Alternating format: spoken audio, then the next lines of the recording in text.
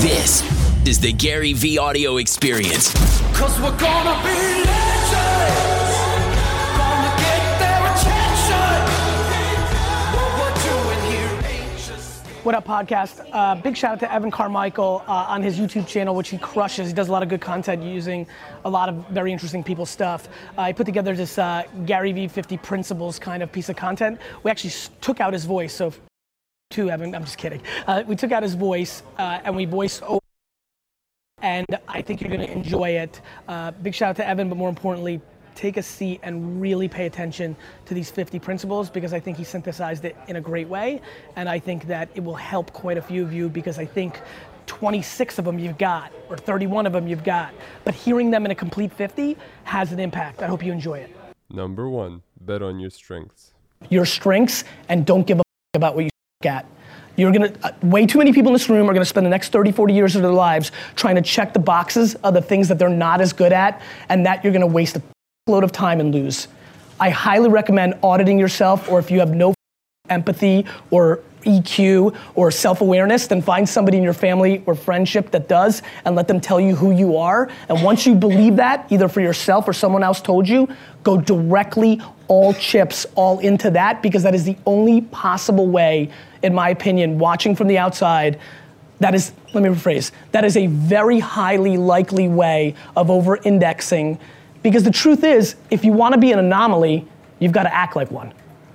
You know, like, and so, that's it, that's what I got. So thanks for having me. Number 2, work. How do you get money to do what you love? You don't, right? I lost a load of money when I started doing what I loved. What you do is you position yourself to succeed. So for example, if you're doing something else and you want to do this thing you love, you do it after hours. You work 9 to 6, you get home, you kiss the dog, and you go to town, right? I mean, you start building your equity and your brand and whatever you're trying to accomplish after hours. Everybody has time. Stop watching Lost. That's a good overheard, right? That was a good overheard. So, you know what I mean? I mean, if you want this, if you want bling bling, if you want to buy the jets, if you want to do work, that's how you get it. Number 3, put business in perspective. My question is, I'm an entrepreneur, it's very great, but not all days are great in a company. So what are your tips and tricks for, tough days? I think there's massive confusion around entrepreneurship. Entrepreneurship, I mean, it's lonely. It's high risk. I mean, I can't live without it, but it's like a bad boyfriend, right? Or girlfriend, right? There's a ton of bad days being an entrepreneur. Not to mention 98% of entrepreneurial ventures are gonna fail. So there's gonna be a really bad day in your future. Hopefully not for you, or any of you. For me, I think this is a very personal question. I think it's how you're wired. I'm so all-in entrepreneur, I prefer the pain. I think one of the reasons I love the Jets so much is because they bring me so much pain. I love the climb. To me, the setback is exciting. I love when something goes wrong. It's where I shine the most. But that's not for everybody. Right? I mean, it can be very difficult. And when you start affecting your life and your loved ones and all the other things, it can get real nasty.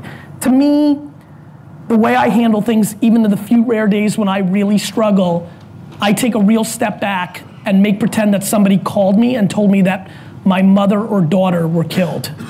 And I know that's very dark, and I apologize, but it's really what I do. I literally am able to, at my deepest, most struggling moment within business, take a step back and remind myself that I could make $1 trillion tomorrow on Bitcoin, and if something bad happened to the people I love the most, that it would mean nothing. And it very consistently rewires me very quickly.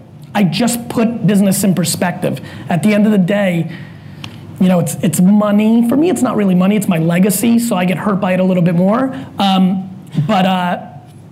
Yeah, I mean, I put it in perspective. It's money. And you know what? Up until I had a daughter, even while I was married, up until when I had Misha 4 years ago, I secretly wanted to lose all my money. I had this weird, twisted, dark fantasy of losing everything just to rise again like a phoenix and remind you. Number 4, execute your ideas.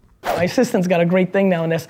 Once in every 4 months, somebody sends an email saying, I've got a huge startup that I want you to invest in, but you've got to sign this NDA, right? Which literally every time gets an email back that says, you, right? And the reason is, I'm a humongous believer that ideas are and that execution's the game, right? We've all got ideas. Everybody's got ideas. Do you mean ideas we all have here? We could probably sit here for the next 2 hours, draw them all out, record them, and predict the next 78 great startups over the next 9 years. And so I think the thing that is another theme in entrepreneurship is there is way too much fodder brought to the idea. Uber was Magic Cab 3 years earlier.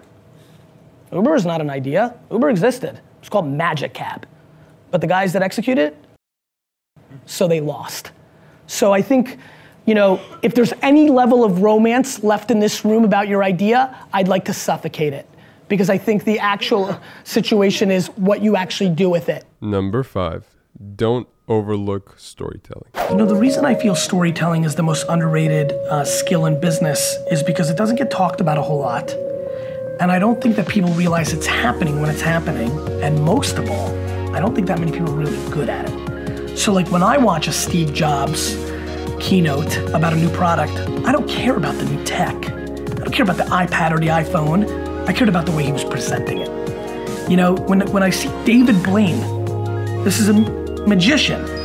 If you ever pay attention to what he's doing, he's storytelling you the whole way, and then it's the big kick. So if you understand what the consumer wants, then you backtrack and you tell the story to get them emotionally there. That's how things sell. That's marketing. There's a very big difference between marketing and sales. And so the reason I think that people are missing why things succeed is because of storytelling. And I think it's overlooked. I think people look at the X's and O's and the black and the white, but I think storytelling, when done right, takes a product that should have sold $100 million worth of stuff and it sells $1 billion worth of stuff. Number 6, care about your customers. In 2001, it snowed in New Jersey on December 23rd, which was one of the busiest days of the year. Typically, December 23rd is the busiest day of the year in a liquor store. And a woman called us, we just started shipping, and her case of Beringer White Zinfandel wasn't delivered. First of all, I appreciate the people that know what Beringer White Zin is, good job. The entire case, by the way, 15-pack, the entire 15-pack case cost $45. We're doing about $40,000 an hour in the store. She calls. I find out about it. Somehow it was buzzing because I was on the floor selling. I am the premier salesman on the floor, as you can imagine. I find out about it and we're debating what to do. She needs it for her Christmas dinner. I grab the case, throw it in my car, and drive to Bergen County to deliver it. It takes me 2.5 hours to complete the whole thing. The woman was 194 years old. We didn't have a lot of lifetime value on the back end there. She looked like Yoda. And the best part was, I delivered it, all pumped with myself, and she said, great, and closed the door. Awesome. Everybody, especially my dad, who was that I left because all the customers that came in asking for me or that I could have sold, everybody was baffled. I can't tell you what the ROI of driving through the snow in my car to deliver a case of $45 pink to a woman that looked like Yoda was. But I can tell you this, over the next 2 to 3 years, that story became the foundation of how we treated every single customer. It became our competitive edge. And those are the things that matter to me.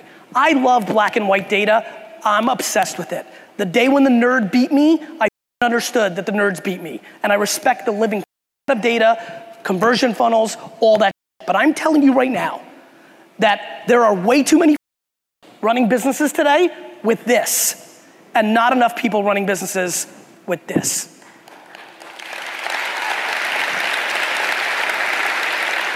And again, I swear on my life, I am not Mother Teresa, and I far from run my business just on this.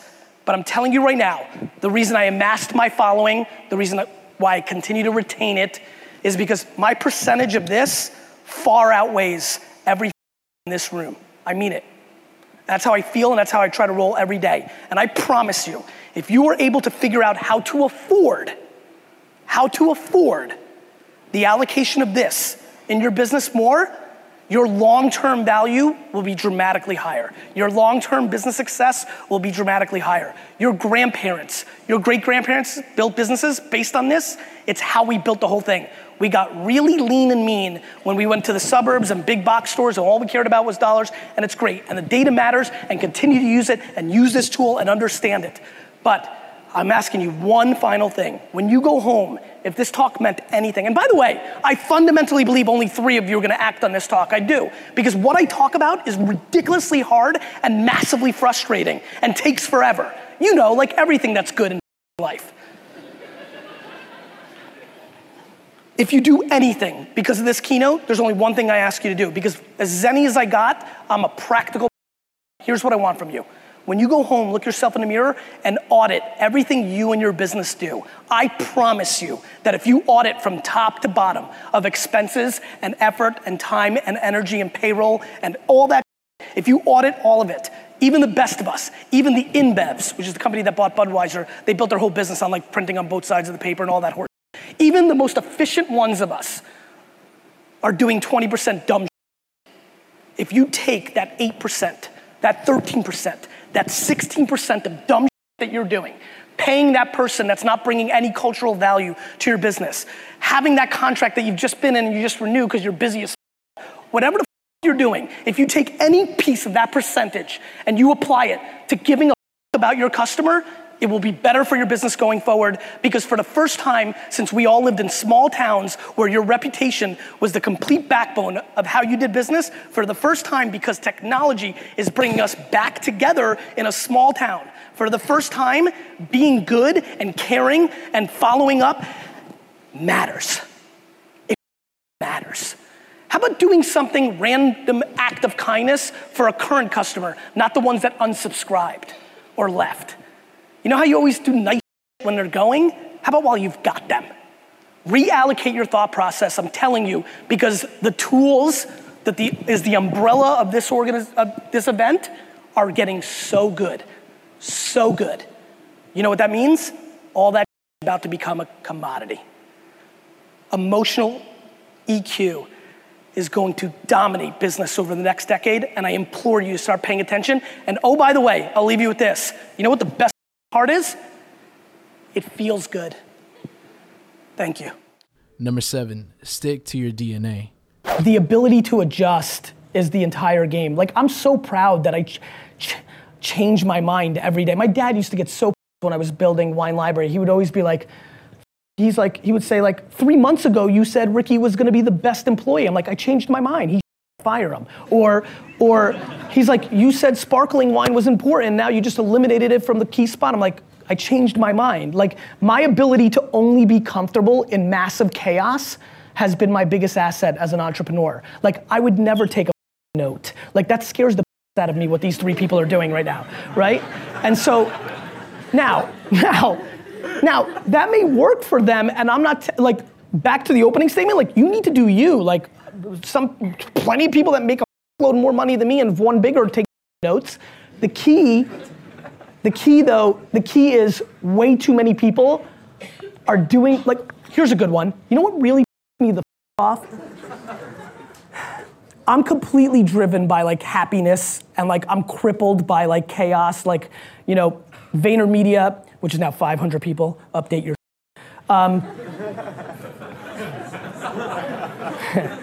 VaynerMedia is like completely dictated by, like, I'm a dictator of HR. Like, all I care about is the atmosphere. All I care about is how people, all I care about is like how people roll. Like, I think I've fired the 4 most talented, smartest people that have worked for me, because if you don't know how to play with the other boys and girls, you're out, because I suffocate under, you know, conflict and negativity, and like nobody's better than me, so you gotta go. So what really pissed me off in tech world was when Steve Jobs' book came out, when he was dying, when it was all about Steve 3 or 4 years ago. I literally watched a lot of my tech startup friends start being like a to their staff. Because Jobs was tough, everybody fell into the romance of like, I have this big vision and I'm gonna be a like Steve, right? And I thought that was really interesting for me to watch that half decade of like literally watching people I know and then watching them act differently because the status or the icon of the moment, and you see a lot of that. And so like that is probably the energy I'm trying to bring to this class today, which is you can look at like how people roll and like it's great to admire and things of that nature, but it's so damn important to stick to like your DNA, right? And like what you're good at. And to recognize that you need to surround yourself, whether it's your co-founder or whether it's the people that work for you. Like all I do is hire the people that are the opposite of me, that bring the other value, that bring me the ability to remember what that meeting was about and go make sure it happens. You know, like whatever it may be, right? And so I think that's another thing that I would highly recognize. Number 8, do the things that matter. I delegate everything that I think is not the single most important things in the world, and then I micromanage the things that I think are the most important things in the world. Luckily for me, hence why I've been able to build big companies, I don't think most things matter. So I don't think I'm any different than anybody else. I actually think everybody is a delegator and a micromanager. I just think that my radar of what's important is different. Yes, we need to do something with that. Guys, that's it right there. I'm just like you. We're all the same. We all delegate, we all micromanage. The difference is, I don't think most things matter. And what do I mean by that? As I'm trying to think about somebody watching this for the first time, instead of alluding to like people that have watched forever. Most things don't matter. like I don't know, like just, I don't know, that's what it means. Like, you know, like if I was like, I don't know, I don't think lighting matters as much as D-Rock. Like, I just don't think things matter. Like, I don't think like one client that's gonna put us out of it, like, I don't think one employee is gonna kill our atmosphere. I don't think a lot of things matter. I don't think like a misspelling in a deck is something that really matters to a lot of people in my company. It just doesn't matter to me.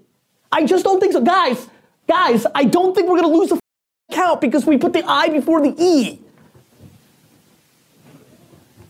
And if we do them, idiots, I don't think not wearing shoes in an establishment is, you know, the biggest thing in the world. Clearly, if you've watched Daily V1, some people do. And guess what? I do not judge. Do not judge. Everybody's allowed to do their thing. It's just like parenting. I will never spew my parenting. I talk about it, but it's very holistic. Like, this is what I do, not what I'm telling you to do. This is me. Like, so ultimately, I think that I'm both. Like everybody in the world, I just think that I deem what's most important at a very, very high level on things that most people, you know what? A lot of you are commenting about my 5-minute meetings. Most of you, because you're part of my community, think it's great. A lot of comments on YouTube and Facebook of like, oh, I like Daily V because Gary spends 5, that's nice.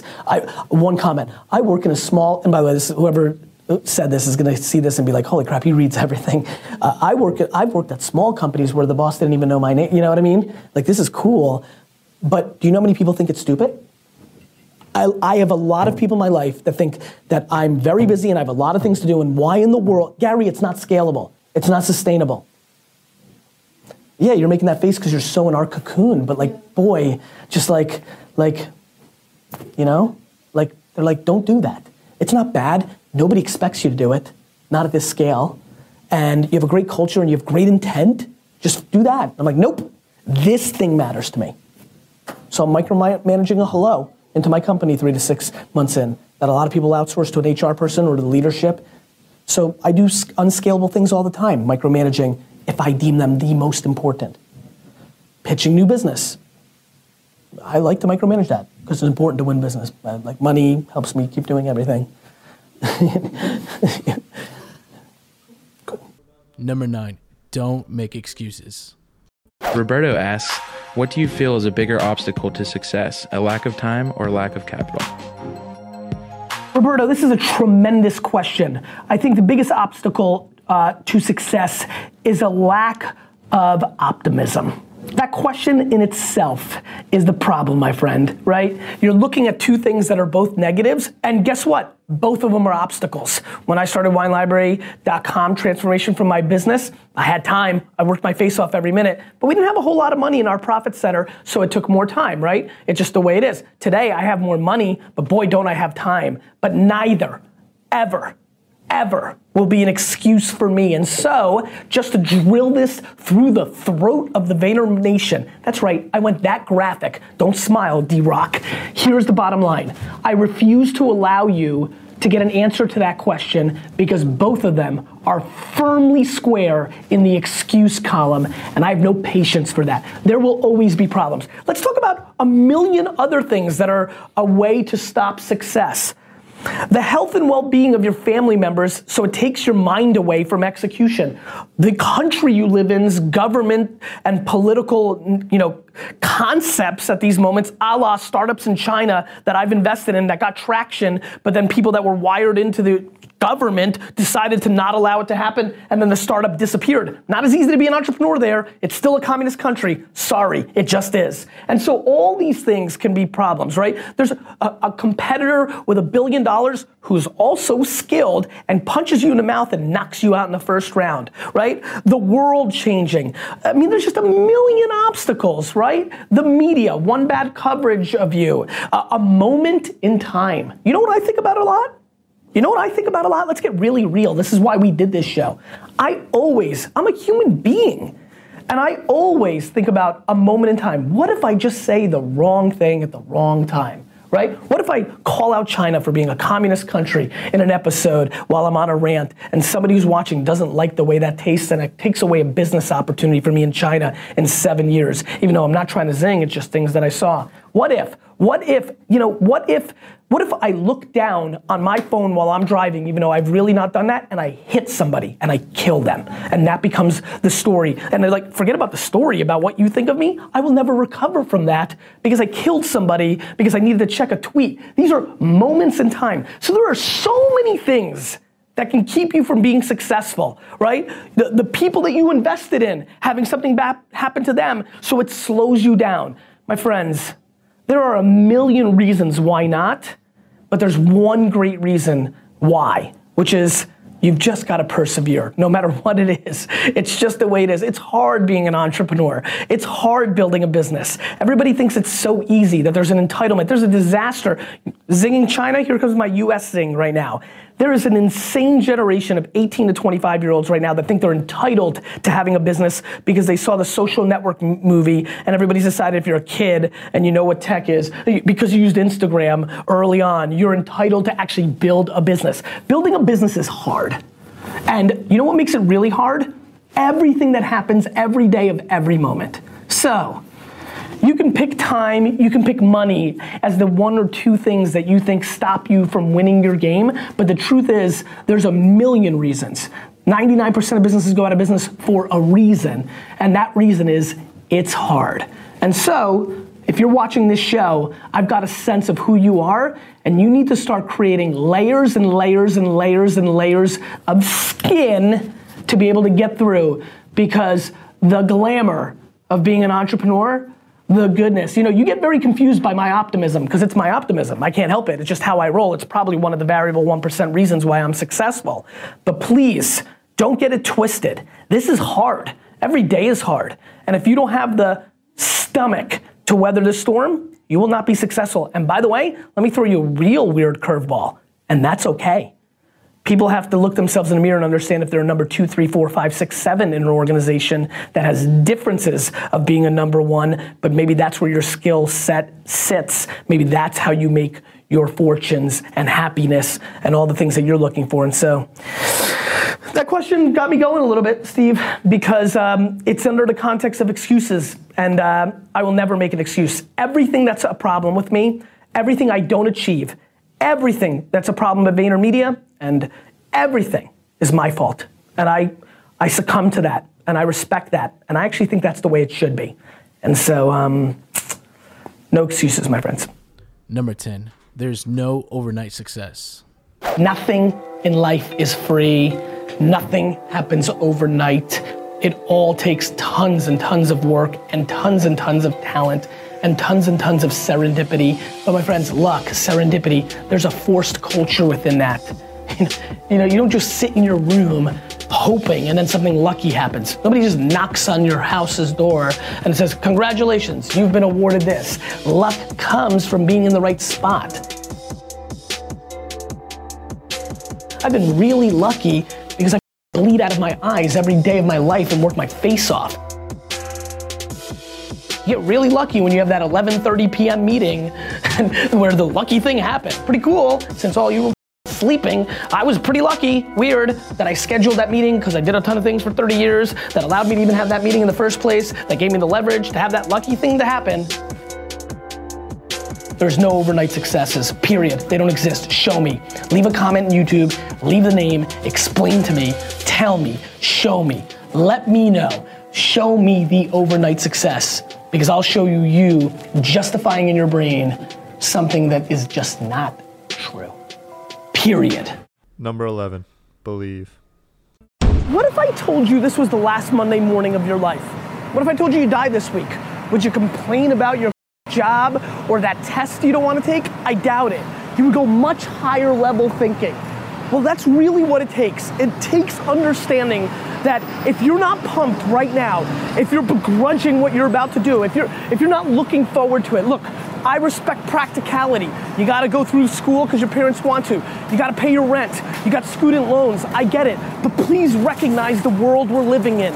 We're living in a world where there's so much more opportunity. This internet thing created way more opportunity for all of us, way more. I mean, look, you might not even be alive. Like, your mom and dad could have had sex like 3 minutes later and you wouldn't even exist, and you're complaining. You could have ended up being a bus, a tree. I just don't get the mentality of being head down sad on a Monday morning. I'm gonna make Monday morning I'm gonna make you Saturday Monday morning. That's what I wanna do every morning, and that's what I want from you. Please, take a step back and think about how awesome it actually is. And then recognize that you can attack the world in a totally different way because you were lucky enough to be born during this era. Number 12, don't dwell on your mistakes. So many people come up to me and say, Gary, it's so hard. I look at their Instagram and they're not posting any of their content with hashtags, which is a by accident way to pick up exposure in a world where they have no money. When you have no money, when I took over my dad's business, it did $3 million a year, 10% gross profit, $300,000 before expenses. My first year marketing budget was $14,000. When you have no money, and I built that business from a $3 to a $60 million business in 5 years, I had to make every penny perfect. So I was right about email marketing in 96, and I was right, and because of that, I had 91% open rates. When Google AdWords came out, the day it came out, I paid 5 cents a click for words before anybody bid me up, and I was super right, and that worked. How much is that luck versus preparation, and do you ever get anything wrong? What do you do when you make a mistake? I get everything wrong. It's just that I can't recall it because once it's wrong, I'm moving on to the next thing. Like dwelling on what you f***ed up on is the quickest way for the next thing not to work. Right? Yep. So I think I do everything. I mean, you know this. This is a fun thing to say. Some people in the back know this. I was a breakout YouTube star in the first year, 2006. I decided that the right strategy was to leave YouTube completely and go to Vidler because Vidler offered me equity in their company, and I've left an enormous amount of attention. I deviated from my intention thesis to do short-term economics and equity in a company, and I lost. When D-Rock finally came in my life 2 years ago and we started to try to build up my YouTube for the first time, I was sitting on 40,000 followers in a world where I could have had millions if I just stayed the course. So I make mistakes all the time. I'm reorging VaynerMedia every day because it's based on a mistake I made the prior year. I just don't give a about my mistakes. Everybody else cares about your mistakes. If you're worried about your own mistakes, you've already lost. Number 13, be pumped right now. Sometimes a lot of people may try a new initiative and then they don't get an immediate reaction and they think it's a failure. That's right. I want to go back to your YouTube videos with the wine library. You know, you had so much content out there. How did you stick in there? How did you keep yourself motivated? Because I believe in my strategies and I'm patient as like all great stuff, especially when you're innovating, doesn't happen right away. This notion that like, oh, Gary, I tried it. I spent $500 on Facebook ads. It doesn't work. Well, what if your video? What if your product and service? I tend to do things that are very early That has been my career. When I do things, I believe in them. I stick with them based on intuition. Even though for 18 months nobody watched my wine videos at all, I knew it was right, I was right. There's been things I've done that I've jumped off of very quickly. I started a Gary V app, VChat, V-E-E, like WeChat, I thought it was funny, for my fans, great CRM one-on-one. Didn't feel right after a week or two, spent plenty of money building it, stopped it after, a couple months. Wine Library TV, 5 years, every day, YouTube. Decided to change it to Daily Grape, insular app. You could buy stuff, subscription for reviews. It was a lot of fun. Only did it for 5 months, stopped it because it didn't feel right anymore. It's always hard to know when to jump off something new. But I find that people don't believe in what they're doing. They hear a guru and they do it begrudgingly because their boss wants them to, or they're like, well, Gary's right a lot, so let me do it, but they don't believe it. And so then they're looking for no's instead of yeses. Everything I do, every business development, every event I do, every time I try a new marketing tactic or sales tactic, I'm looking for the yes. Right. I'm looking for the yes, and if the no punches me, well then I'm like, the no punched me. I believe the majority of people when they try new tactics are looking for the no, and you're gonna getting a lot of subtle no's immediately. Right. And so I think that's why that happens. Number 14, do what you love. You need to care about everything, and it starts with yourself. Look yourself in the mirror and ask yourself, what do I want to do every day for the rest of my life? Do that. I promise you can monetize that. If you love Alf, do an Alf blog. You collect Smurfs, Smurf it up. Whatever you need to do it. So many people are talking about, I can't monetize. There's a billion 70-year-old douchebags that are in control right now. But the number 2 person, that 34-year-old lady, she's gonna buy your She's gonna put the advertising on your stuff. It's coming. Stop crying and just keep hustling. Number 15, figure yourself out. I'm desperate for people to start defining their hopes and dreams and wants and needs on their terms, not on what I say. I don't care if you want to hustle 18 hours a day. I really don't. I really, really don't. I don't care if you want to buy the New York Jets. I don't care what you want or need. You need to care about what you want and need. You can't worry about what I'm saying. You can't worry about whoever your flavor of the month is, right? Maybe I'm your flavor of the month right now. Maybe your consistent flavor of the life is your mom's point of view, is your older brother who's guided you with good wisdom but wants you to be a lawyer, but you don't want to be a lawyer. You want to be a street artist. You want to take the chance of being an entrepreneur, or the reverse. Nobody preaches and loves entrepreneurship more than me, but I think you see me all the time talking about like self-awareness. Are you one? This is the golden era for entrepreneurship. People ask me for selfies. This will go away. It may not go away for me, but it's gonna go away. Like, it's entrepreneurship, like a rap artist, like a baseball player, like the heavyweight. Nobody cares who the heavyweight champion of the world is right now. Nobody cares who's an active astronaut, but they surely did in 1969 and 1954 for the heavyweight champ. Or they change, and it will always change, and it will continuously change. And right now, entrepreneurship is in this pedestal. It's having its moment. And what I'm fearful of is that you watch my videos, you see my Instagram quotes, and what I want to clarify for everybody is I hope you understand, I am not giving advice to everybody. The only advice I'd like to give to everybody is to do you, to find what your North Star is, to understand yourself, to understand what your work-life balance ambitions are, what your financial ambitions are, what your life challenges are, the problems that you want to try to solve and cure, as we all do as humans, trying to climb those different mountains in our lives. What makes you tick? That is all that matters. I don't do Daily V or all these videos for you to be like me. I don't think anybody should be like me. Boy, there are enormous amounts of pressures and sacrifices that I recognize are just not healthy or valuable to anybody else. But it's also not healthy or valuable to me to do some of the things that you want me to do. Like, it's not fun for me to work 9 to 5. Like, I will break. I will be as equally devastated as you would be to work till midnight every day. And so we just need a call to action for everybody to recognize we have to stop judging everybody else. I'm not judging you. I'm creating content for you to use as a barometer to try to figure out what you like and what you don't like. And I'm trying to provide value through my words, my actions, and my content to bring to people to amplify their worlds. And that's really it. That's the clarification. Like, I don't want people to be like me. I don't want people to do me. I want people to do themselves. And they just have to start with understanding themselves and not trying to be like me of this moment or that person the next moment or that person the next moment. The people that most win are in tune with themselves and figuring themselves out. Number 16, be good at your craft. The problem is, if you have the greatest hammer and the greatest screwdriver and the greatest wrench, the greatest, in front of you, if you don't use them properly, you will lose. Right. If there's a nail that I have to put in that ground, but I take the wrench and I hit it when the hammer was right there, it still comes down to the practitioner. And you have to be good at your craft, and you have to love your, if you don't love sales, if you don't love it, you have no chance. Because it's so hard, it's so painful, there's so much rejection. Right. So those are the things I think about. So technology is clearly an enabler, as you've just said there, though. Yes. The person is equally important. And more important. Right. And going More back important. to I just apologize for jumping in, but let me make it perfectly straight.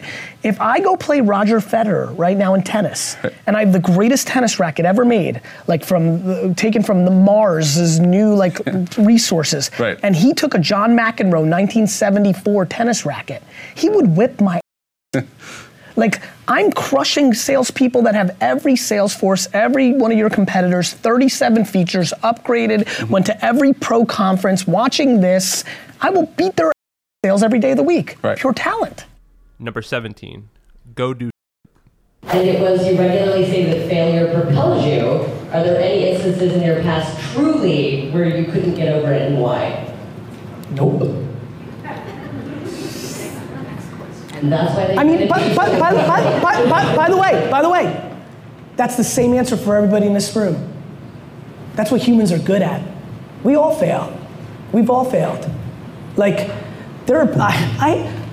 my parents haven't been killed. My child, I mean, there's people that have their children die. Like, could you imagine? Like, listen, unfortunately, or fortunately, depends on how one wants to look at it, I'm a pretty optimistic guy. I lost 3 of my 4 grandparents before I knew them. 2 before I was born and 1 very early on. So, it's easy for me to be happy. I have my in the right order. The health and well-being of my family. And there's nothing even remotely close to that. Not even remotely. People have gotten through much worse. This is why I'm trying to recall our grandparents and our great-grandparents. People were persecuted and killed. We do not have real headaches. I don't know why I have this highly emotional and then completely unemotional part of me, but I mix them together to create the balance, and that's what works for me. So, of course there's nothing that I couldn't get up from. Like every other human ever besides somebody who now lives in some weird cave that we don't know about. You know what I mean? I do. We are strong as shit. We're really strong. We're just being sold that we're not, because there's a lot of money in telling us that we're not pretty enough, thin enough, smart enough, good enough. I want to tell you, you're the best. Go do. Number 18, focus on the positives. I've been feeling a little bit unmotivated, and I've been feeling like I should be doing something, or I feel like I should be pulled and I'm feeling uninspired, basically. That's my question. How do you when you lose inspiration or you lose motivation, how do you get it back? I get it back by remembering that you might die tomorrow. That's true. So I'm inspired by practicality and reality and the truth, which is, it is ridiculously impossible to become a human being. I am one. I have other good things going for me as a human being, and I'm just grateful. You're dwelling and looking at what you don't have versus looking at what you have. If you actually looked at what you had, your health, living in America, who the heck knows what would be on your list? If you actually spent all your time looking at that versus I don't have $1 million. I'm not famous. I don't have this. If you spent all your time on what you have versus what you don't have, you would be the happiest girl on earth. Number 19, don't care what others have. Should I launch my business on the side or take a gap year and try to launch it? Both work. Both? Both work. Which one is best? I don't know you well enough, you know. You know what I mean? They both work. Yes. Which one do you want to do? I would like to try to take a gap year, but So take a gap I'm year. scared. Well, that's why you're not asking. Yes. Which one will you do? I wouldn't take either. What will you do then? I can't answer that for you. Fear's holding you back. You know what you want to do. The only reason you're not doing it is because you're scared of doing what you actually want to do. Right? Yes, that's... Are you scared to do it because your parents won't like it? No, my parents actually support me. Okay, so what are you scared of, failing? Not failing, but still being at the same place when my friends are at the next level. Huge mistake. You don't want the same thing your friends want. No. So why do you care what they have? Number one mistake so many people make is they care about what other people have. I don't give a what anybody has. If I have more, if I have less, doesn't matter. I worry about myself. The fact that you're worrying about other people's accomplishments is already a losing formula. You need to get rid of that first, then you can focus on yourself. Thank you. You understand? Number 20, fight. You know, to be great, I think you have to fight. And I very much think that my success is a product of some level of skill, but I do think I win because I outwork people. I really do believe that. I do believe that 100%. And I'm not sure that if my dad didn't set that example, that I'd even have the ability to think one could work that hard.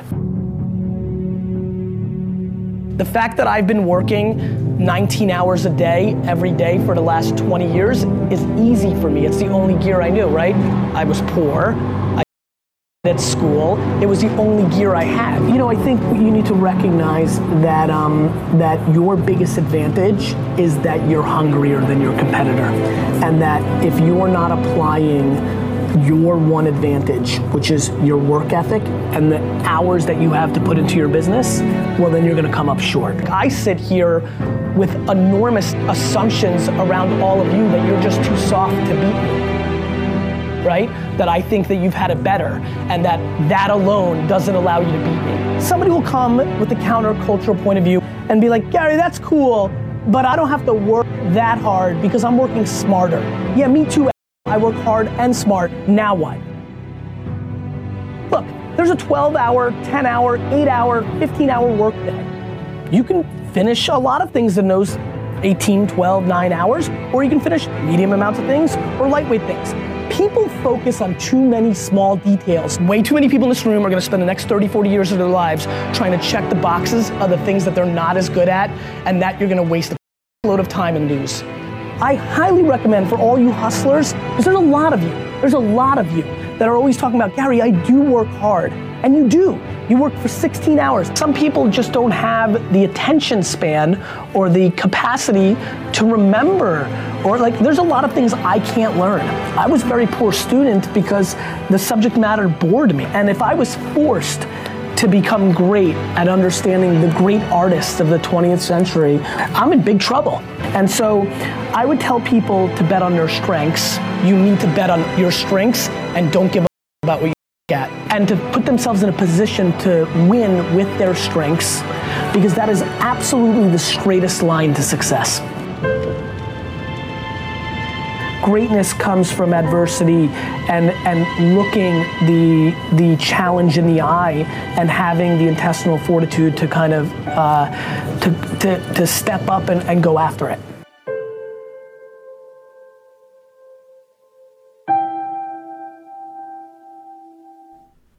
Number 21, die on your own sword.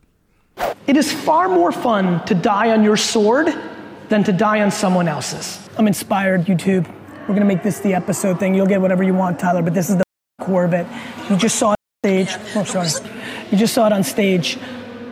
Dying on your sword is better than dying on someone else's. So many of you are doing things, making decisions, and navigating your lives based on somebody else's thesis. You're doing it because you think it's the right thing, because your dad's telling you it's the right thing. You're doing what you're doing right now because you're pandering to your boss even though you don't believe in it. This is how it's gonna play out. You are doing things right now. Yesterday, you made a decision that you don't believe in, but you're smart. You did it because you know how your company scores. Here's the problem with disruption and innovation. Right now, you're being rewarded for being a yes person, and in 36 months, you're gonna be fired for being a yes person. And you're doing it because you just need the security of your job. I'm telling you right now, if you're watching this vlog and you've got, like, that means you have a certain DNA. Please, I implore you, please die on your sword, not somebody else's. If you're gonna lose, it's much more fun to lose based on what you thought. Do you know how many of you are gonna lose on somebody else's thesis? It's gonna kill at you, it's gonna eat at you, it's going to be the worst feeling. So please, pause this video right now and ask yourself, am I doing my because of me? Then you're good, whether you're winning or losing. Or am I doing it because somebody else is telling me it's the right way? Or I'm subconsciously pandering to please somebody or something because I need the short-term stability. Figure that out. You know it and I know it. You just need to do something about it. Number 22, choose positivity. I really think mindset is everything, and so you've got to really decide, are you going to be positive about things or negative about things? Am I thrilled that I have the ability to do things about it to make what I'm worried about better, or am I crippled by there's like these 7 things I need to fix tomorrow? I always choose positivity. I look at other people around me, this is not just about me, that are winning, they choose positivity. I look at the people around me that are not winning, that are not progressing, that are not advancing, they're choosing negativity. It's stunningly binary. It's stunningly black and white. It's stunningly A or B. This is really up to you. And really, to be very honest, to be very frank, I think the biggest impact I'm having as I read all the emails, because I read a lot of them last night as well, is shifting that mindset and getting people into that and making them understand that they're in charge of that, and hacking and trying to pour out the negativity, dump a negativity, add a positivity, dump a negativity, add a positivity, dump a negativity, add a positivity. I'm a positivity to your world. That's what I'm pushing. That's my agenda, and that's why I think you're feeling the effects. And I think you need to find more of that in your partner, in your loved one, in your business partner, in your audience. So many people get 49 comments, 48 are phenomenal. One's like, you're a piece of and they spend 80% of their time on that one comment. Please choose positivity, negativity. Number 23, create things you believe in. The way I do branding, I sell so infrequently that I think some of you that are watching me the hardest core need to hear this, which is it's okay to sell, especially if you believe in something. Like if you believe in what you're selling, and that's what I'm spending a lot of time on now, trying to spend more time on really getting to a place where I really believe in stuff. Instead I was just passive, not creating, so I wasn't selling because I didn't believe, and just letting everything come to me. But as I create these, events, Vayner Experience, a lot of events, very big on events. Events are so valuable. Just watching the 4Ds crew, its value and like how it's impacting their business for $10,000 right there. I mean, you see, I know you're getting emails. The wine club, like $150 worth of wine for $55. Like I've just locked in November's. It's gonna make all your Thanksgivings ridiculous. The conference, $500 2-hour session in my stomping grounds. Good deal compared to like other conferences that I speak at,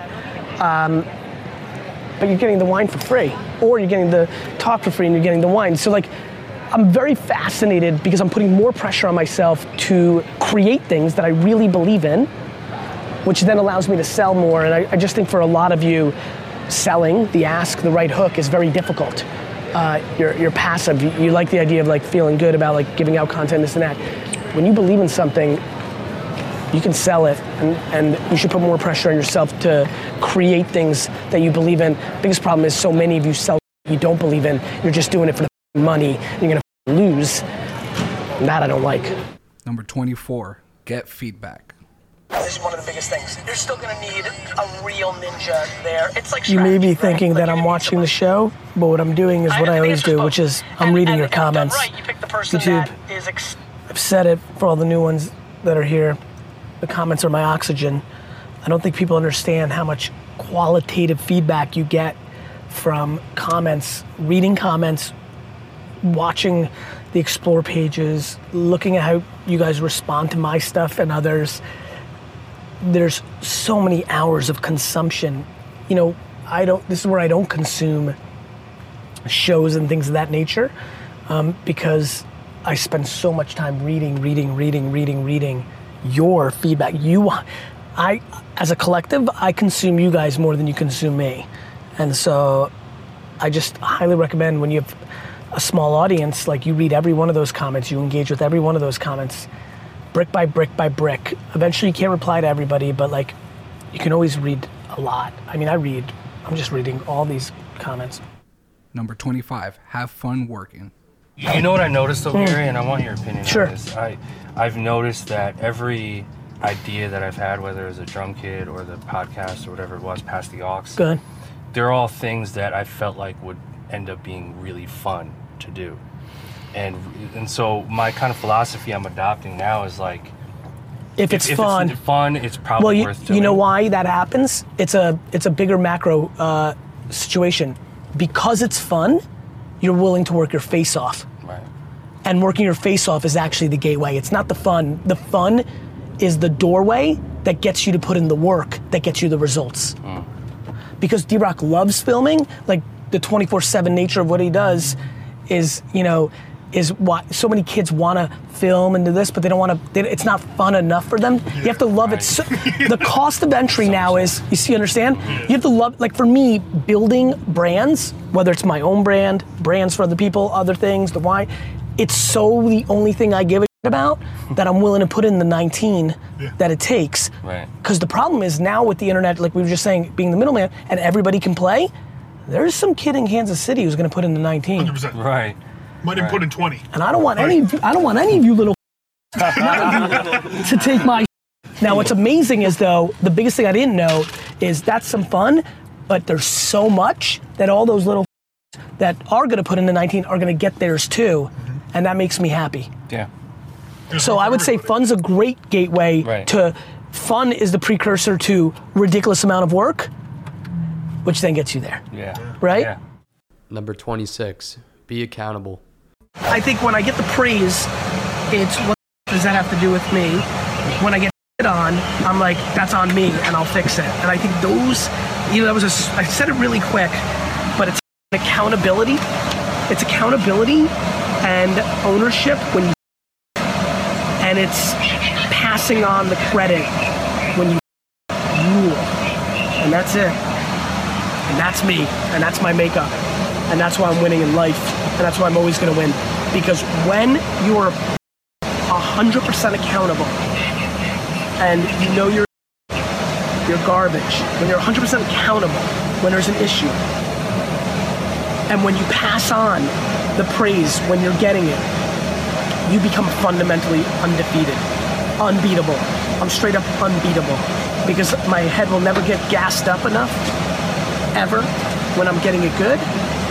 And I'll never believe it's me. And when it's bad, I'll never point the finger to anybody else. All you finger pointers pointing everywhere. Everybody's pointing fingers, pointing them everywhere. It's everybody's fault but yourself, your country, your environment, your parents, school system, your boss, your aunt, circumstance. And of course, there's tragedies and crimes and child abuse and real bad stuff. I'm not saying it's not real. I'm saying for the 95% of you, it's a mindset thing. Perspective. Perspective is everything. I'm grounded in my perspective. Never too high, never too low. It's about them when it's good. It's about me when it's bad. That's me. That's what I got for you. That's where I'm at. That's my mindset. And I never waver. 100%. Never waver. I have my bad days.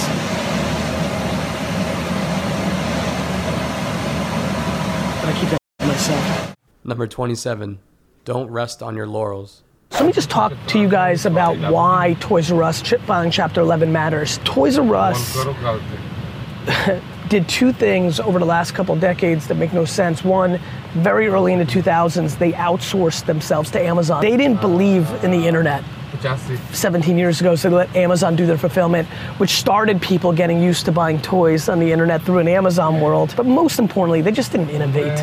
And when you don't innovate, you die. Like you could have made Toys R Us 3 years ago could have created the national Lego championships and everybody would be, there was a million, they could have made slime centers. They could be killing it right now with their locations, but no, they choose to just like sell toys out of it, and none of you want to go there. First of all, you're gonna go to Walmart and pick it up for less money anyway, while you pick up your groceries and anything else, and if you even wanna leave your home, and you don't, and so you'll go to Amazon and do it that way, or buy it from somebody's YouTube channel link, or Instagram account. It's the best example right now of like how in trouble everybody is if they rest on their laurels. If Toys R Us, the dominant niche retail leader of a humongous multi-billion-dollar category, is finished, what do you think is going to happen over the next 6 years? Number 28, know your customers. You have to reverse engineer who you're trying to get to. If you're a salesperson out there right now, if you're trying to get to me, and so many of you are, I get 50, 70 bulk emails, bulk direct messages, bulk Twitter direct messages, Instagram, business cards, all sorts of weird stuff sent in the mail. I'm busy. Right. I'm busy, and like I'm just not interested in you selling to me, not because I don't like you, because I respect the game, it's because I'm just busy. It's nothing personal. So I think the first thing you have to do is reverse engineer the person. Because I'm not in the market to buy anything, I'm gonna be tougher. But if I need certain software, if I need something, that's a good time to attack. Right. So I think the number one rule of salespeople is to listen. Know your audience. Know what they did. If you see an M&A just happen, if you see layoffs just happening, if you see if I see Burger King doing something, I'm thinking, what does McDonald's think of this? Right. I think a lot of you are doing things that are directly in front of you. Numbers that they put in front of you, you're trying to achieve that because you have a beach house you want to buy or go on that vacation. Sales is a funny game if you work in a big company. They manipulate numbers to create your actions. I believe that the best salespeople are doing things in a different way. I think you need to care about the customer for real, reverse engineer them, and give them what they need. Number 29, develop a winner's mindset. I put out a post about, stop blaming other people, start blaming yourself. I'm reading the comments right now, it's super fascinating. Of course, so my whole thing is like, blame myself for everything. Of course there's other things that people are doing, right? Like if somebody runs me over with a car right now and they were drunk, is that my fault or is their fault? I get that you can blame that other person. I'm not so much worried about the actuality of the event. I'm talking about the mindset. Tyler, when are people gonna understand this, the mindset? The mindset of blaming yourself allows you to do so much more. So when it's 8 out of 10 times on you, you're moving forward instead of looking backwards. Sure, the 2 out of 10, but if you just have that mindset, it's just winner mindset. It's about mindset. Everybody's taking every word I say so practical. Yes, I understand that there's issues in the world. Like, it wasn't your fault that an earthquake drilled your house. I get it. It's the mindset. To me, I'd be like, man, I shouldn't have lived in California. I mean, I don't know, mindset. It helps you 8 out of 10 times. And the other 2 times, you just deal with it. Number 30, get your speed up. What? Today's rough. Babin here is all bent out of shape. He just said today is rough. To be very frank with you, VaynerNation, I don't give a if Tyler or you think today was rough, because I had 17 meetings that he couldn't be a part of, because I'm actually running a business here. I'm not some teenage beanie bopper trying to do a vlog, or some influencer doing a blog, or some family that's hoping for some free detergent because of their blog. I'm working here, Tyler. So sorry that your video blog is rough, but let me tell you what's not rough. What's not rough is we're living through the great era of ground shift in marketing and business. Everybody in this amazing town of New York City, which is, let me just tell you, everybody who's not here, vibrant at 10 p.m. right now, because 98% of your cities are sleeping. Everybody here is in their collective pants because the ground is shifting. Everything that our grandparents and parents grew up with, everything that we knew, tried and true, the stable pillars of media, commerce, influence, persuasion, the way we make decisions, the things we buy and how, what is cool and what is not, is on call. The world is on call. And you know what that means? Hustlers, the opportunity is obnoxious.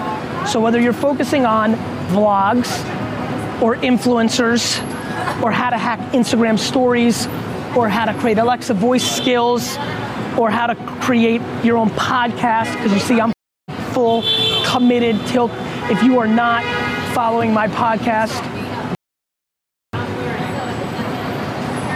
the way I call today, the sum up of all my meetings today, none of which you just watched, is that the earth is moving. There's instability in the foundation of how it was, which makes an innovator like me really happy. And what suffocates all you B players, because you like it nice, slow, and stable. Let me be very clear with this ending rant. That game is over. And the people that are going to win over the next 5 to 7 years are going to be very comfortable in controlled chaos. So you better get your speed up. You better work harder. You better work smarter. You better try things. You better keep your subjectiveness and your ego at the door, because that slows you down and it doesn't make you do. You better move. Number 31, take life by the throat. Just enough. Enough.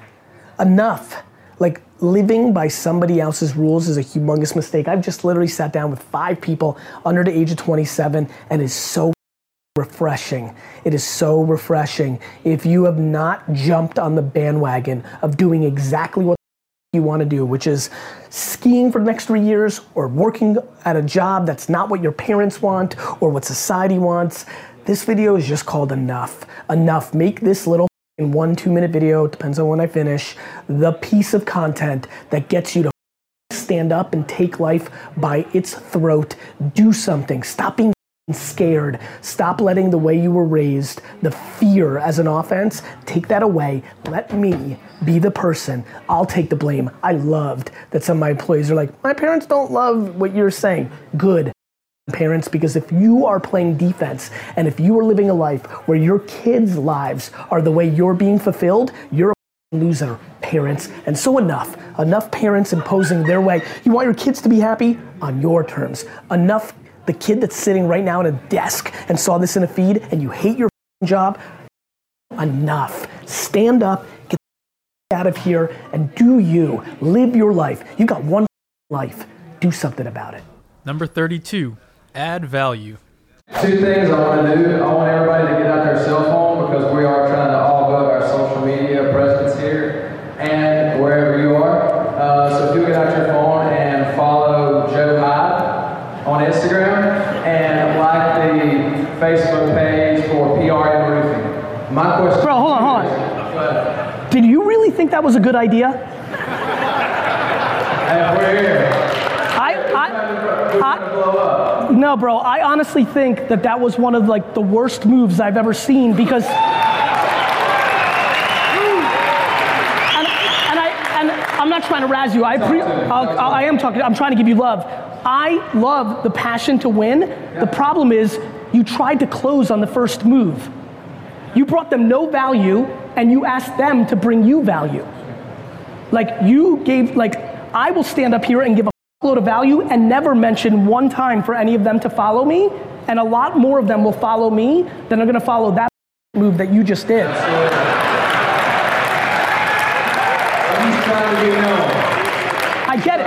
I get it, but this was back to the question that just happened, and this is why I want you to win. That move is always gonna lose.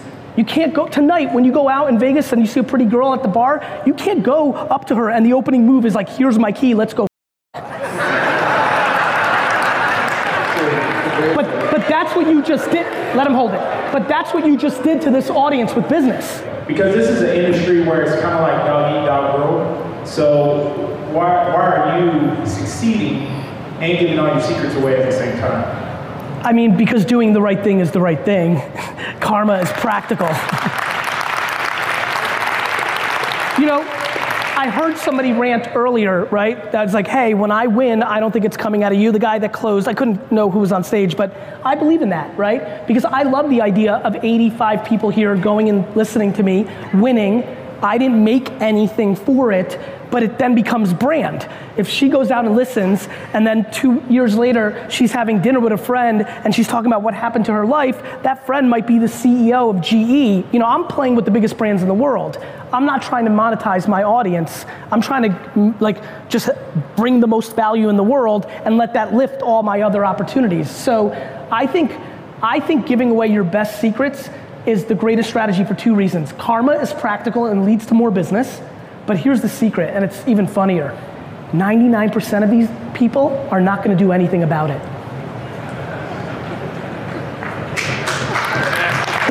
Somewhere about 5 or 6 years ago, I realized this fact. Holy shit, people aren't gonna do anything with this. So, there's still gonna be plenty for me, and I'm gonna be the most lovable guy ever. I love this. Number 33, be ambitious. My success is that I prefer change, I'm comfortable in change, and I realize change is the only thing that allows you to win in the long term. The 98% of the human race, and maybe higher, doesn't like it. We are having a macro change. We're having a societal change. You know, I'll be honest with you, I'm ambitious and realistic. One of the biggest reasons I kind of went even harder core at my personal brand 15 months ago, I'm back to what's worked for us, which is hey, here's my example, at least it's something to hold. I was I'm gonna make myself the most famous person in America on this theory, and then it'll be undeniable. And by the way, it's working. I'm really good at underpriced attention and culture. I really am. You know, it's so funny, you start realizing your life. So I was good at baseball cards.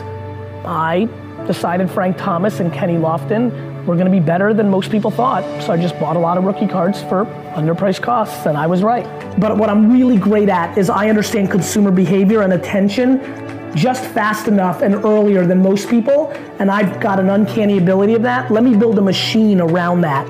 And so for the last 9 years, I've built a company called VaynerMedia. We're a $200 million company in revenue with no funding that does agency work, and we own a female publishing company like a Refinery 29. And my ambition is to build out the communication Death Star to deploy it against my personal brand, the nonprofits I care about, but ultimately my goal is to buy the New York Jets, and the way I think I'm gonna do that is I'm gonna buy iconic brands and things that mattered in the world that are gonna get over the next decade, and then I'm gonna rebrand them and run them through my machine. And so I'm building this huge agency media company that is really just a front and a proxy for my long-term ambitions. It trades underpriced attention and culture more efficiently than I think any other machine out there right now, and that's why cool things are happening for me. Number 34, seize the opportunity. You weren't born into a rich family. You're the wrong skin tone. You're this, you're that. I get it, but just we got the at bat. You won the lotto. You won it. You've got the at bat. Do something with it, especially now. Your grandparents didn't have this. The internet is crazy. It just is. It just is. And so, why do you think everybody's getting outed now? Because 3 old white guys don't control the media anymore. The f do you think is happening here? This is the greatest era ever for anybody.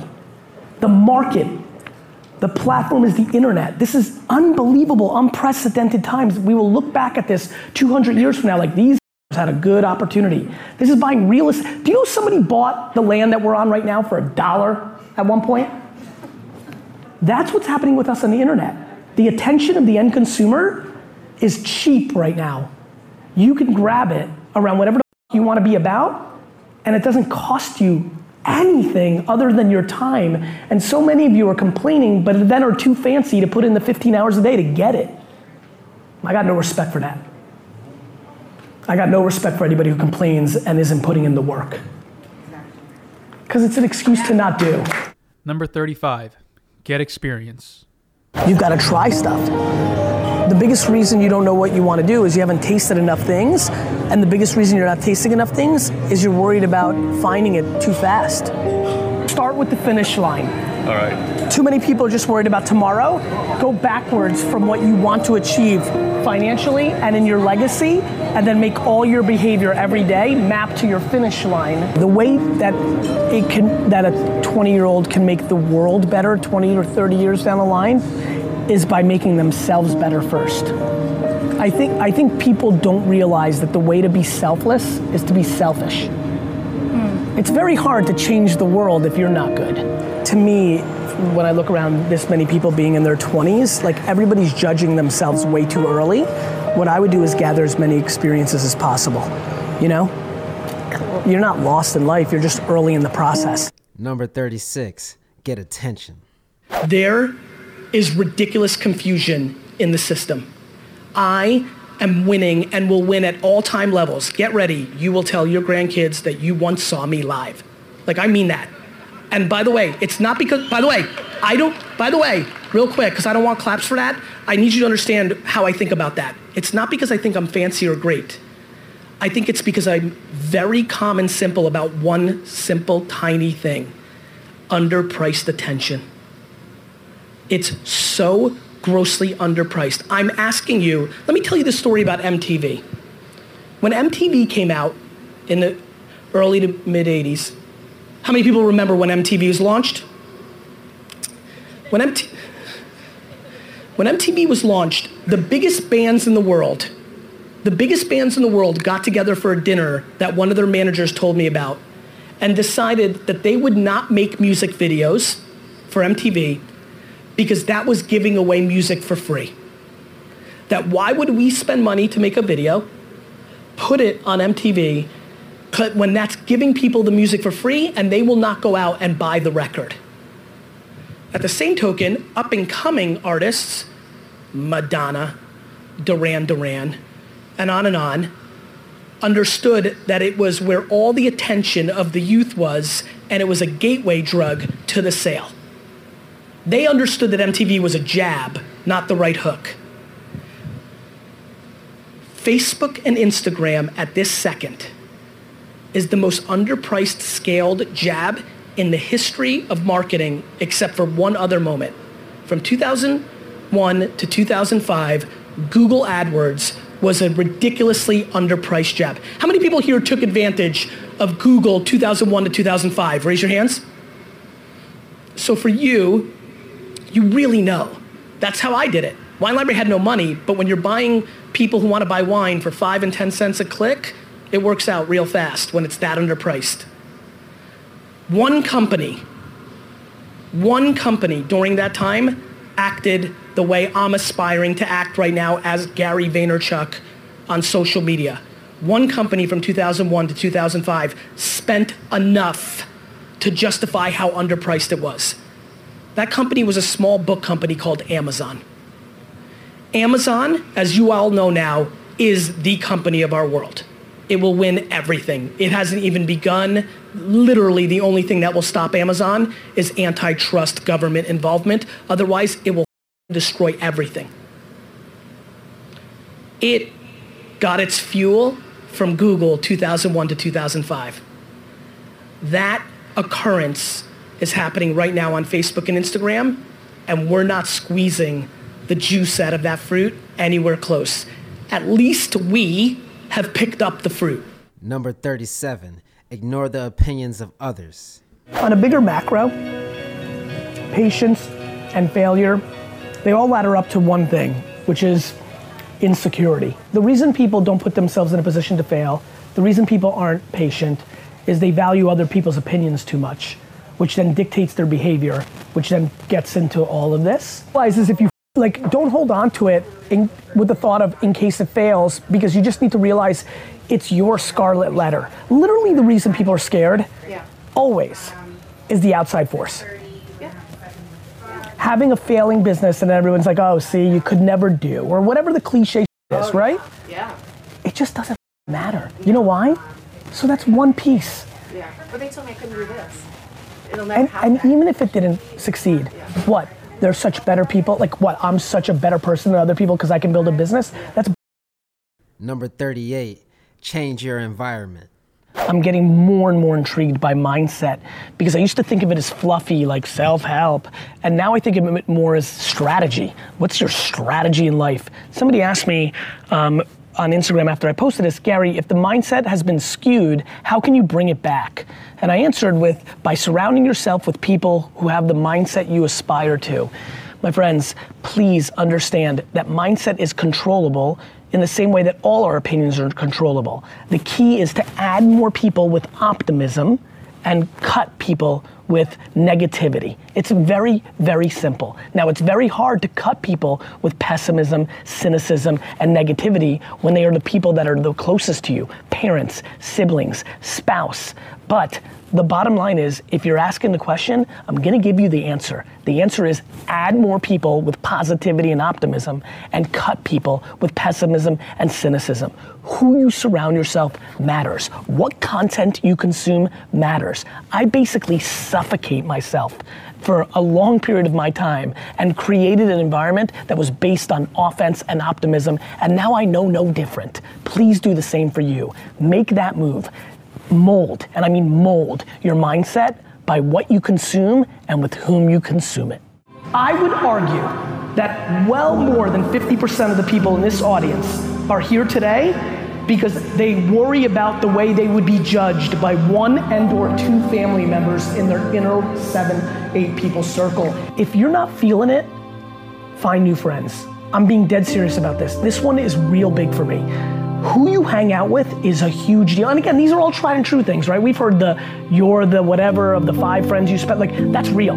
Add one new winner friend. Like, you know what I mean? Add one new winner friend and cut one loser friend. Like, yeah, I know he's been your boy since 4th grade, but he sits at home and smokes weed and plays 2K all day. Like, you can only love him so much.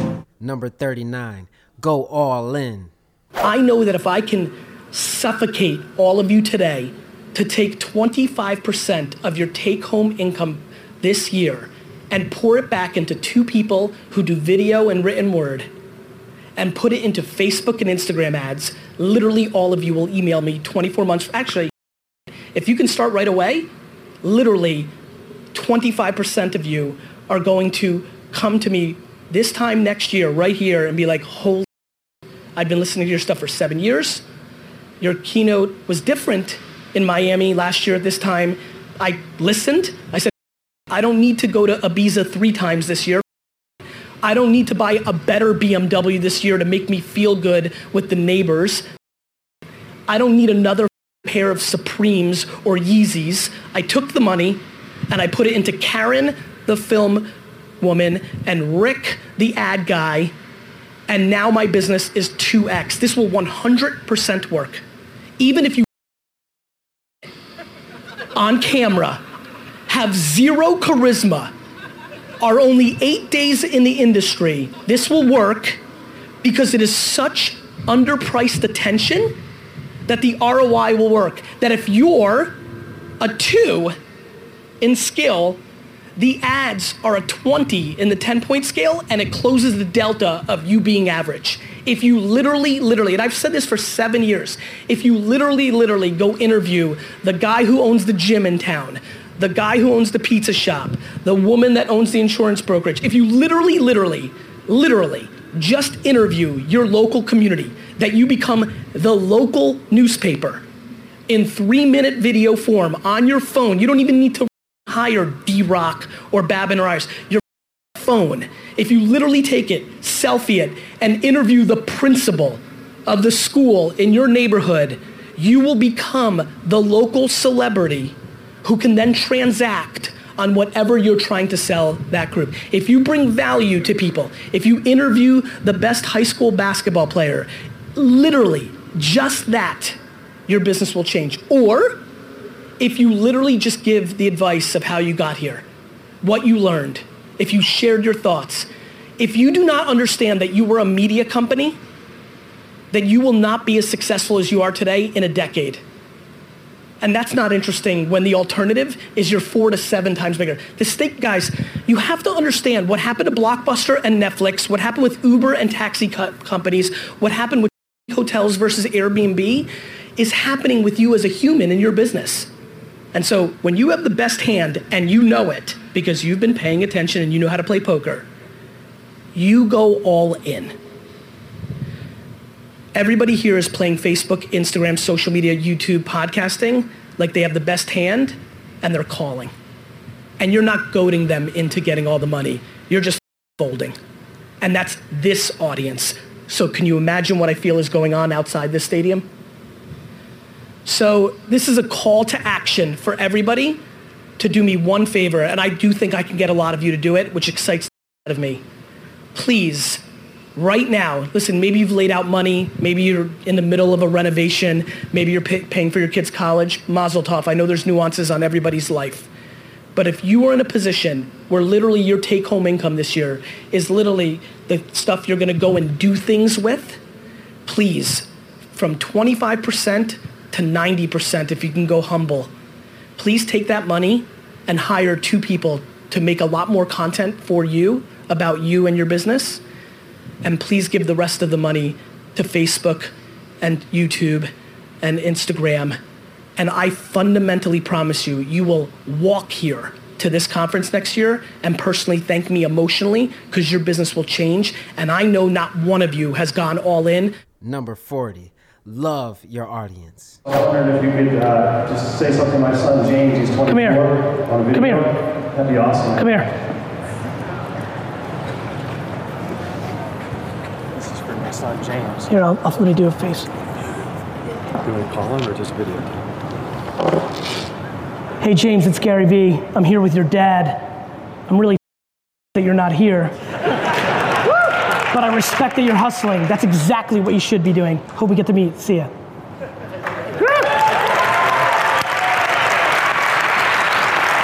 Thank you. Number 41. Go on the offense. The biggest reason people are unhappy right now is because they value somebody else's opinion more than they value their own. That is the number one blanket statement that I've got for everybody. Your mother's point of view on you, your wife's point of view on you, your boyfriend's point of view, your homie's point of view. Like, the reason I'm super happy is nobody can tell me nothing. My wife, mom, and daughter could walk into my room right now, tell me I'm a piece of and I would be 100% unfazed. That is some gangster emotional structure. And that's why I can never lose. I know who I am, and I'm unfazed. So if my mom, daughter, and wife could come in and tell me I'm a piece of and I'm cool, what do you think that troll on Instagram that says I does? Nothing. So you need to figure out the following. It is very likely that either your mom or dad you up. They made you insecure. They didn't love you enough. They told you you weren't good because they weren't good, and misery loves company. Once you face that demon, once you cut out negativity and the people that hold you down, and you surround yourself with positivity, and don't confuse delusion. Don't watch my videos and rah-rah up and you don't put any work in, nothing good's gonna happen. You're just gonna watch my videos. So don't get it confused, but life is basic. You're either on the optimism team or you're on the pessimism team. You're either on the offense or you're on the defense. The reason people are unhappy is because, let's talk about money and unhappiness. Your 3 best friends have a BMW and you don't. You think it's that. You don't realize that I loved when all my friends had BMWs and I had nothing. It's just perspective, man. What are we doing here? Like, what are you valuing? Like, what everybody's on defense. All the immigration issues in the world. Nobody's taking yours. You think some immigrant's taking your job? You like if you think that, right? You think somebody else is taking your spot? This is the world. We live in the rich, like, you know how rich this world, in the UK market? You live in the UK and you're complaining? Get out of here. So that's practical. You have a family member or a childhood that put you in a mindset of defense. And listen, I know I'm gonna get a lot of hits on Twitter and Instagram about this interview now when I spit this, because I know a lot of people haven't heard of me or have context on me. Let me just say this. The answer to everything is and what now, right? Like, I know people grew up in alcoholic households. I know people were molested. I know people had somebody steal all their money. Here's my problem. Nobody cares. Like, what are you waiting for? Like there is no fair fairy flying down from the earth and saying, you were born an African American in America where that's an issue. Here's $1 million. That's not happening. So my thing is, instead of dwelling and wishing how it was, understand, back to the next practical part of your question, that the internet is now here. And guess what? The internet's not a 76-year-old white man. It's the internet. And that means everybody's got a shot. So go take yours. It's happening on YouTube, Facebook, Instagram. Go figure it out instead of on it and thinking it's and go get your money, happiness, and that's it. Simple as that. I got no time for people complaining because it's just not true anymore. 1986? Yes. 2018? What do you think's going on? Why do you think Me Too's happening now? The internet won. It's over. Go get yours. Number 42, fall in love with the game. What do you think the minimum amount of money you want to make for your life? Like, what would be the minimum amount of money that you make every year that allows you to live and do that content media site? What do you think? Maybe 40,000, 50,000 pounds, maybe. Great. So you're like, what is amazing about that, if that's where you're at, well then at this young of an age, and that's where you're at, and the fact that you're even here and you know, it's just unbelievable amounts of content in written, audio, and visual form on Instagram, Snapchat, Facebook, Twitter, and YouTube, and podcast. And I will tell you, I would be flabbergasted in 3, 4, 5, 6 years, unless you, which you may. But if you don't, and you have that little of a financial need, right, which is remarkable, which is the biggest thing. Somebody here, I don't know if they're here, said, you made me realize I didn't need Rolexes and things of that nature, right? Like, the biggest reason so many of you will fail is your number for success is far greater than his. You think you need 1 million, which will then mean that you're gonna do a lot of things when you don't get 1 million very quickly that won't ever get you 1 million. So if you think what I just said is cool, which is bleed for 6 years in a row, you'll probably get sponsorship or sales of product to 40,000 a year. To me, that's what I did. I knew what I wanted. I was willing to give up my 20s for it. Gave them up. Gave them up. You know, somebody said, it's difficult not to document right now. I'm like, but I didn't, right? They're like, what, should I build my business or should I document? I'm like, both. He's like, well, I gotta pick one. I'm like, build your business. Like, so if your ambitions are that humble, which they are, that's incredible. That excites me.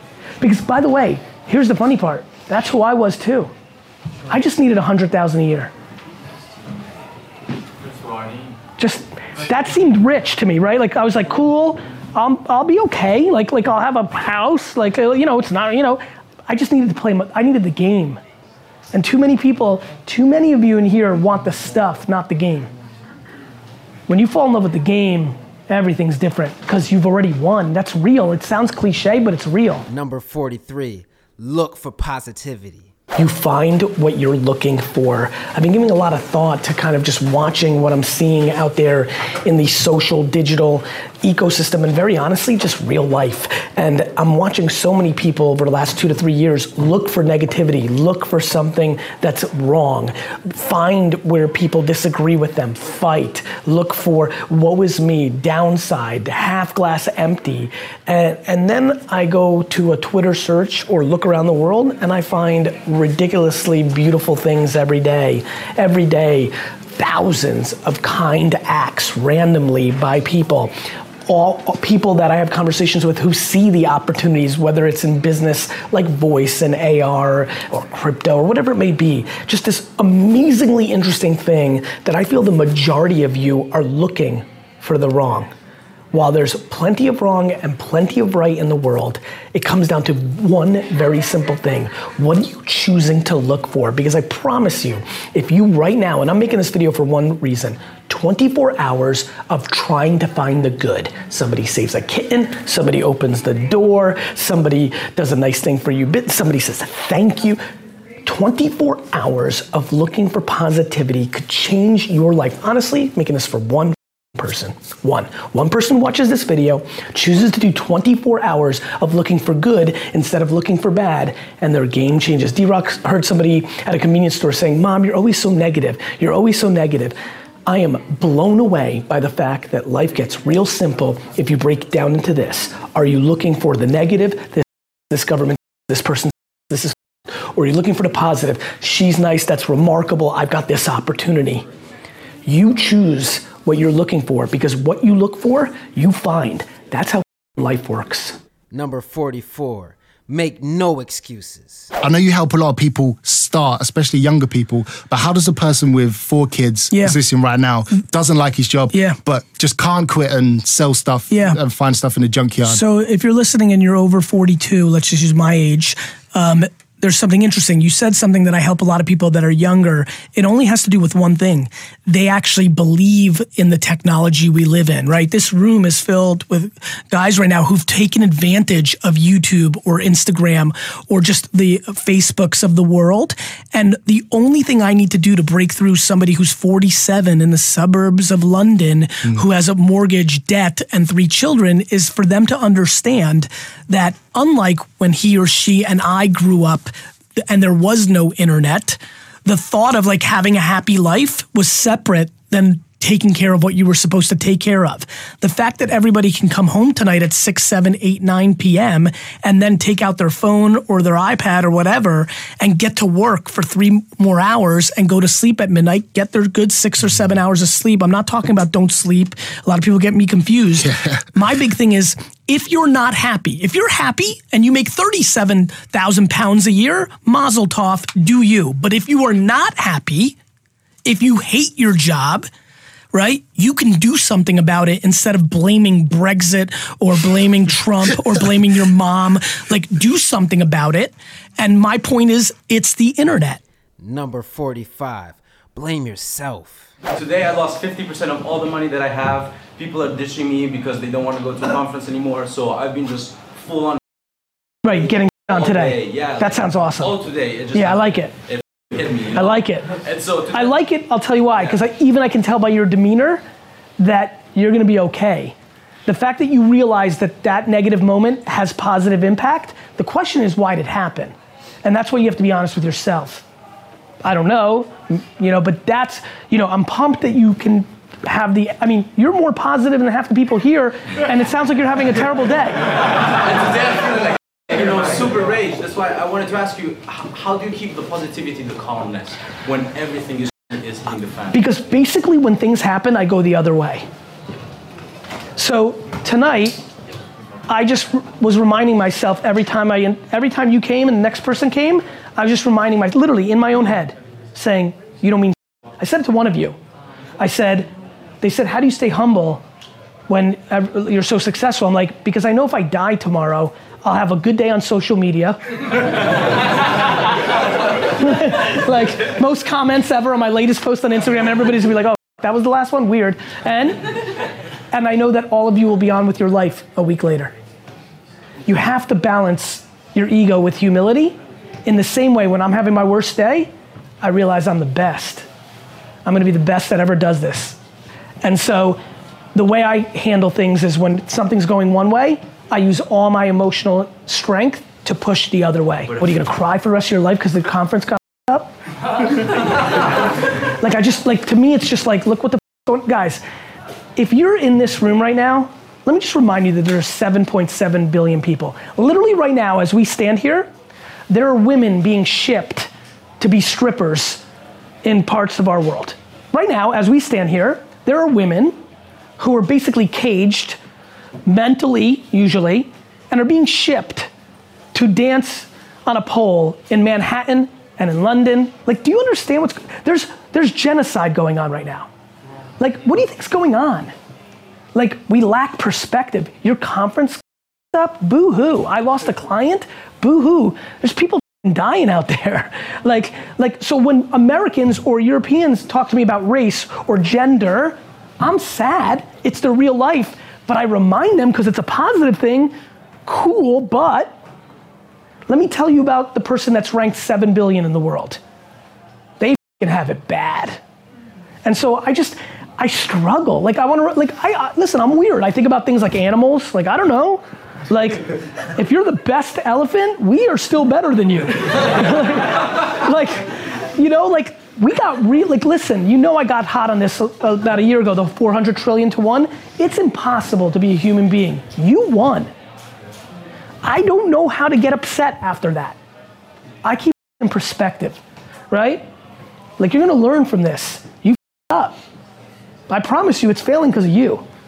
And when you start owning your and not blaming other people, and I think this is the kick I've been on lately on Instagram, right? Like, blame yourself.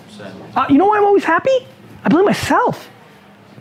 When you blame yourself for real, you're gonna always be happy because you don't feel like somebody else controls you. Number 46, find out your why. My big ambition is to be an all-time entrepreneur by both my success in my career, but what has become more evident to people, I think, recently is also by influencing as many people as possible in a positive way so that they get theirs.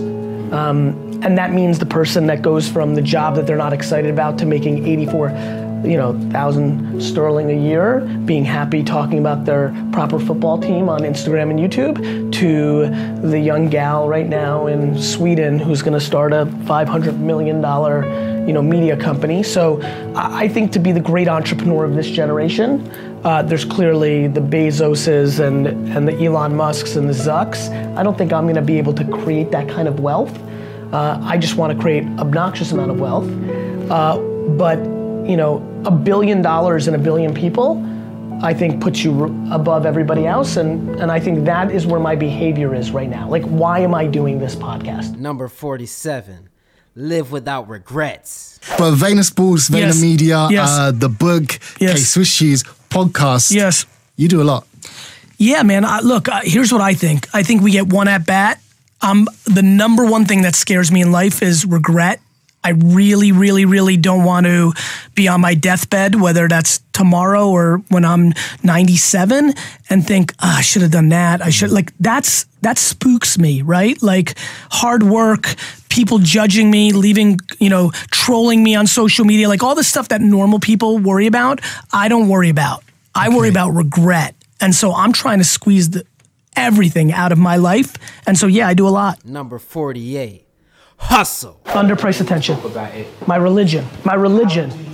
How do you find, so let's just say if it's on Facebook now, how do you say, okay, it might be on Twitter in 2 years, or how do you go about finding that underpriced attention? And how do you know it's underpriced? Too many of you in here have ego around your time when it's the only thing you got. So the reason I always know is because I work. I try things, I test, I DM you back, I tweet, I work. So when you're in, you taste it. And when you've done it for 20 years, you see patterns. Facebook's still underpriced. You just can't target 22 to 25-year-old African-American fans of football because other people are doing that too now. It's just like Google. Early on, you could just target soccer. One word, 5 cents a click. I did it. Wine. But then I had to put, at the end of the game now, I got to put 2013, Heller Sellers, Zinfandel, like long tail. Real estate. If you're right about London, look, this is my favorite. Do you understand that somebody once bought this building for $1? Somebody bought the land we're on for $1 once. That happened. It was a long time ago. How do you know? You're a practitioner. The reason I do is how I learn. You got to put out, all of you are like, well, I can't do podcasting and Facebook and Twitter. Oh, but I can vlog, but I can't. Why? If you want it so bad. My thing is why? If you want it so bad, why can't, if you want to have a media company around Caribbean food culture, why can't you? You know what I want to see? I want to see all your minutes. I want to see all your minutes. I want to give you D-Rock for today. I want to watch you from the moment you wake up to the moment you go to sleep. Let me promise you something. You're going to get exposed. So that's why Daily V happened. Because you guys, like a lot of you didn't know me before Daily V. How many people knew me before Daily V? Well, not bad, right? You got to really know me post Daily V. You heard hard work and hustle before, you were confused. And I've been doing that every day for 20 years. Number 49, maximize your strength. Like I wasn't born 6'7" and can run like a cheetah. I could wish I was something, or I can realize I am something and try to maximize on that. It's a game of poker. You get a hand. Nobody's gonna cry for you about your hand. Nobody's gonna say, oh, it's terrible that you're not fast or tall or gorgeous or can sing. It is what it is, and now the only thing that can happen is you can figure out how to navigate it. The second you stop dwelling, and the second you start doing, everything changes. They don't give a The second you understand that and just start trying to make it happen with that energy, you win. Number 50, get authority. I'm 26. I want to be, I want to stay a marriage counselor. I'm finding that every time I mention that, like, oh, you know, what do you want to do with your life? And I tell people this, their instant response is, you know, how are you going to do that? You're not married. My parents are divorced as of I was 8. Since I was 8, I'm not married. I can answer your question right away. We're gonna build an amazing. We're gonna build an amazing case study together. I'm gonna give you 3 names, and then you're gonna cruise into the sunset of success, which is let's figure out the 3 most successful coaches in the history of sport that everybody knows of that didn't play that sport. Bill Belichick, even though I hate him with all my guts, did not play football. He grew up in the football game, right? His dad and was a coach and what have you. But Bill Belichick did not play football, and he will probably, unfortunately, go down as the greatest, or if not one of the greatest head coaches of all time. You don't have to be. Listen, I think you have to be. People have to be thoughtful. I hate 22-year-old life coaches that haven't lived life. But if they speak about here's my life experiences and why. You can eliminate, though, very quickly the when somebody says to you, but how are you going to, you can't do, first of all, a couple other questions. Are your friends and your circle telling you can't do that? Or are customers that you're trying to do that with telling you that they don't want to go with you because you're not married?